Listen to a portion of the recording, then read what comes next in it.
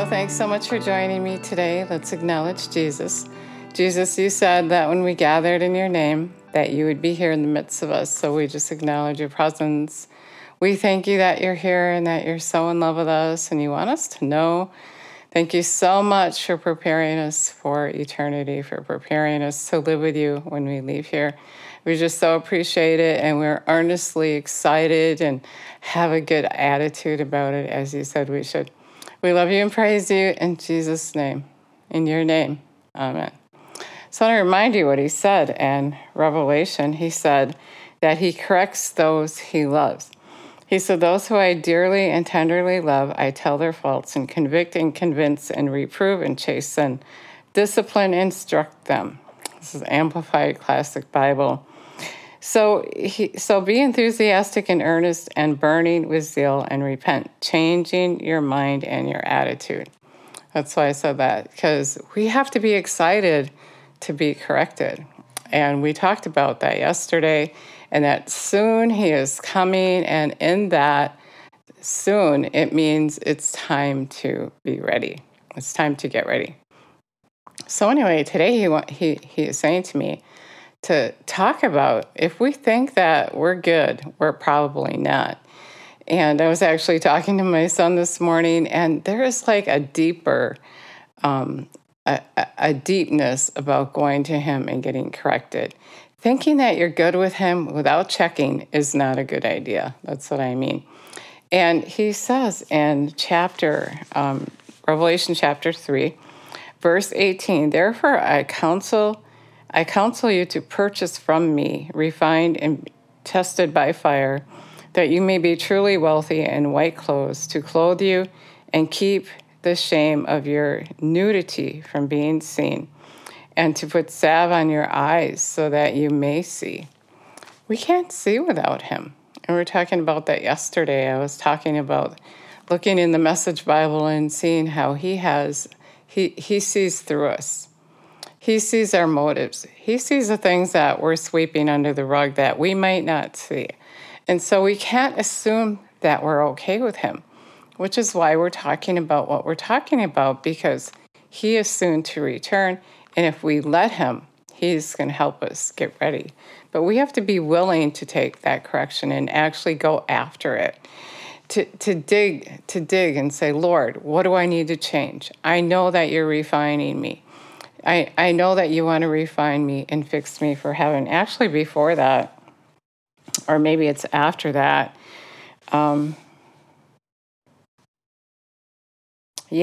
before that, in verse 15, I know your record of works and what you're doing, and you're neither cold or hot. Would you be cold or hot? And I would want you to be cold or hot, so because you are lukewarm, I will spew you out of my mouth. That wasn't what I meant to read, but yeah, we got to be on fire. We got to be wanting that correction. Verse 17, you say that you're rich and you've prospered and you've grown wealthy and you're in need of nothing, and you don't realize or understand that you are wretched, pitiable, poor, blind, and naked. And, he took me back to Genesis, where Adam and Eve, they didn't realize they were naked until they sinned, until they turned away from God. And when they noticed they were naked, they hid from God. And we do that. We do that. We turn away from God when he convicts us, when he shows us something that we need to change. We don't want to do it. And so we just unknowingly get it out of our mind. But if you sit before him every day and ask him to reprove you, ask him for that correction, he is faithful and just. And he will do that. He will correct you and he will show you. Just like in the garden when he said, Adam, where are you? And he knew where Adam was. And he said, well, I'm naked. And so he's hiding from him. And being naked is just being open, and God can see through that. And, if you read on when Jesus returns, many are going to wail, they're going to cry, because they're going to look naked before God. Nothing is hidden before God. Everything is going to be transparent and open, and you're not going to be able to hide that thing.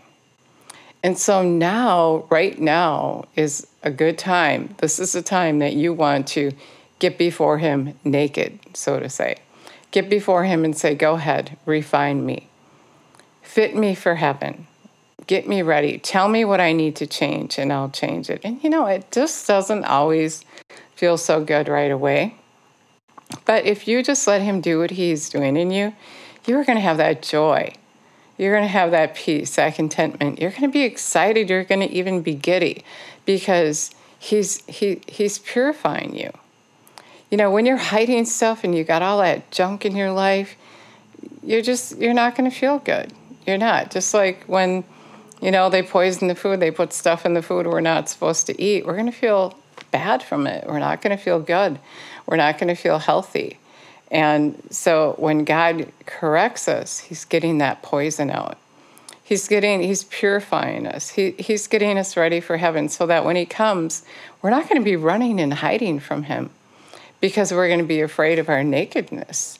We're going to be ready for him. We're purified. We've prepared for his return. And that's what we need to do. We need to prepare for his return. I want to read to you Isaiah 61:7. It says that instead of your former shame, you shall have a twofold recompense. Instead of dishonor and reproach, you shall rejoice and will rejoice in our portion. Therefore, the land shall be possessed double. Fortified, everlasting joy shall be theirs. When we obey him, he's saying, your former shame, it's going to go away. You're going to have a twofold recompense. When you obey him, he's going to give you back twofold. You're going to have that much joy, peace, contentment. He said when he comes, he's coming with your reward. And often he has said to me, you will be rewarded richly. And I really don't know what that means. And I don't know what it means as of yet. I intend to find out that he's coming with my reward. But we feel rewarded already when we let him refine us, when we let him purify us, get all that poison out. I always think of John 15 where Jesus said that he is the vine and we're the branches. The Father is the vine dresser, and he gets all that dead out of our lives. He's purifying us. He's making us holy. We can't live with him when we got all this junk attached to us. We got to leave the world behind even before we leave the world. We have to be purified. We have to be ready for the bridegroom. We got to get cleaned up.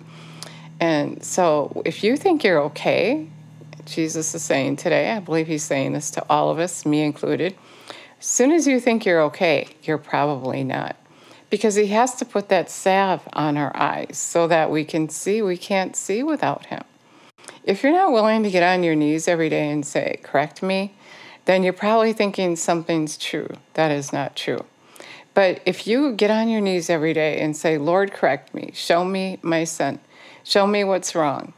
Show me, I know that I have not arrived and I'm not perfect, I'm not like you, but I know you want me to strive towards that. And so show me where I'm missing it. So often we think we're right about stuff, and that really keeps him from doing anything in our lives. And so we got to humble ourselves before him and admit that he's God and he knows so much more than we do. And when he corrects you, he's just wanting to get you ready. He's coming. And now is the time. And yeah, I'm repeating myself, but it's so important that now is the time to prepare for his return and not just think that you got it right and then find out on that day that when you stand before him, you didn't have it right. You didn't have your thinking right. Everything revolves around your thinking. As a man thinks, so is he, Proverbs says. And so we got to get that right thinking, and the only place you can get that right thinking is at his feet. Go to him, sit at his feet, and ask him to correct you. Ask him to refine you, to reprove you, and be excited, enthusiastic about it. So be enthusiastic and earnest and burning with zeal and repent, changing your mind and your attitude. Change your attitude. Say, I'm a mature Christian. I want to be corrected. I want to be right with you. I want to have all my ducks in a row. I don't want to have the excuse of, oh, God's still working on me. We don't have to get work done. We got Jesus living on the inside of us. And so all we got to do is follow him, follow the leader. And if you follow him, you're going to be right. You're going to be leaving that sin behind and not giving all kinds of excuses for it. We don't have an excuse to sin because we got the King. We have Jesus living on the inside of us. How much better can it get? So all we got to do is follow him. And I know our feelings get in the way, but we're not to live by our feelings. We're to live by faith. We're to be overcomers. As Jesus was an overcomer, he's the one that we follow. We don't just bend down to our feelings and bow down to the enemy saying you can't do it. No, we can do all things through Christ who strengthens us. And he's calling us to grow up and to be his hands and his feet and his voice. He's asking us to prepare the way for him. And we can't do that if we're dawdling in sin. If we're thinking it's okay to have a little bit of sin, it's not okay. He's looking for a bride without spot or wrinkle. He's coming for a faith-filled church. He's asking us to prepare the way for him. So we got to get ready. We got to get ready. He is coming soon. And that means it's time. The great hour of testing is at hand. I want to remind you what he said to me in an audible voice. 4 things. The hour of Jesus has come. And that means the hour of testing has come. A great hour of testing is at hand. I'm frustrated. Obey me. He loves us. It's not his will that any of us should perish. And so he's saying, come on. It's time. It's time. I'm doing this dividing. Let me refine you. Let me perfect you and prepare you to stand before me that day, because it's not his will that any of us should perish. And then he's saying when you obey him, he's going to not be frustrated anymore. He's frustrated because he loves us and we're not hearing. We don't have ears to hear. And he's saying, obey me. Just do it. If you just obey him, then all that pressure is going to leave you, because the pressure is from going back and forth. Should I or shouldn't I? And I don't want to, and it doesn't feel good, and I want this, and I don't know if I want what he wants. Get rid of it all. Just follow him. You said that when you asked him to come live on the inside of you, you were going to follow him. So just do that. Just do that, and then all that other stuff will fall off, and you'll be so glad you did what he said. So that's the word I got for you today.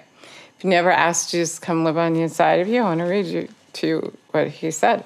He said, behold, I stand at the door and knock, and if anyone hears and listens to and heeds my voice and opens the door, I will come in, and I will eat with him, and he will eat with me. He who overcomes, who is victorious, I'll grant him to sit beside me.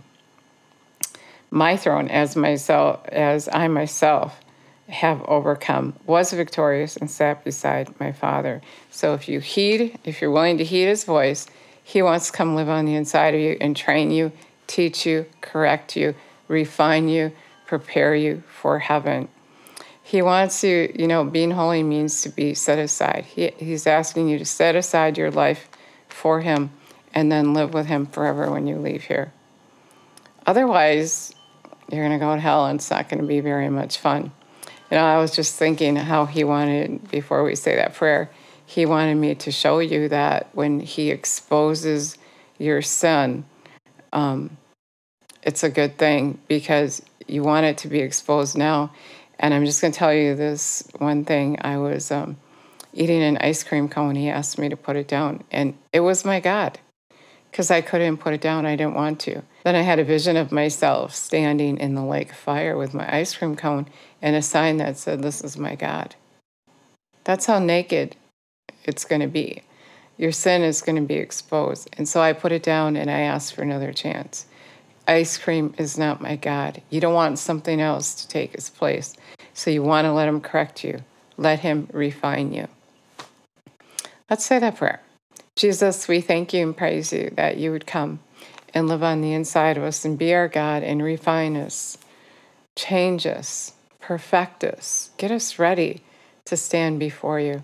Tell us whatever you want us to do for you. Correct us, Teach us your way. Prepare us for meeting up with you on that day. You're so good. So in love with you. Thank you, Jesus. Thank you. Thank you, Jesus, for coming and living on the inside of us and being with us all the time. You said you'd never leave us or forsake us, and that if all we had to do is follow you, and you would make sure that we had a place to go. So we're just expecting that. We love you and praise you and give you all the glory in your name. Amen. So if you said that prayer, you're all set. All you got to do is follow him. Just follow him. He said, my sheep know my voice, and they follow me, and I give them eternity. That's all you got to do. Put your flesh aside. Don't do what you feel like doing. Don't let the enemy overtake you, because you are to overtake him. Jesus gave you power and authority. Now study your Bible, read the New Testament, get to know Jesus so that you can see him before he gets here. So you're prepared for your eternity with him. And if you're watching and you're praying and you're following him, it won't be a surprise for you when you come. When he comes, you're going to be ready. You're not going to be freaking out and running because you're naked. You're not going to be afraid because you're right with him. You got up every day, you got on your knees, and you said, correct me, show me, I want to follow you. So if you said that prayer, I love it so much if you let me know. Thanks so much for listening today, and God bless you.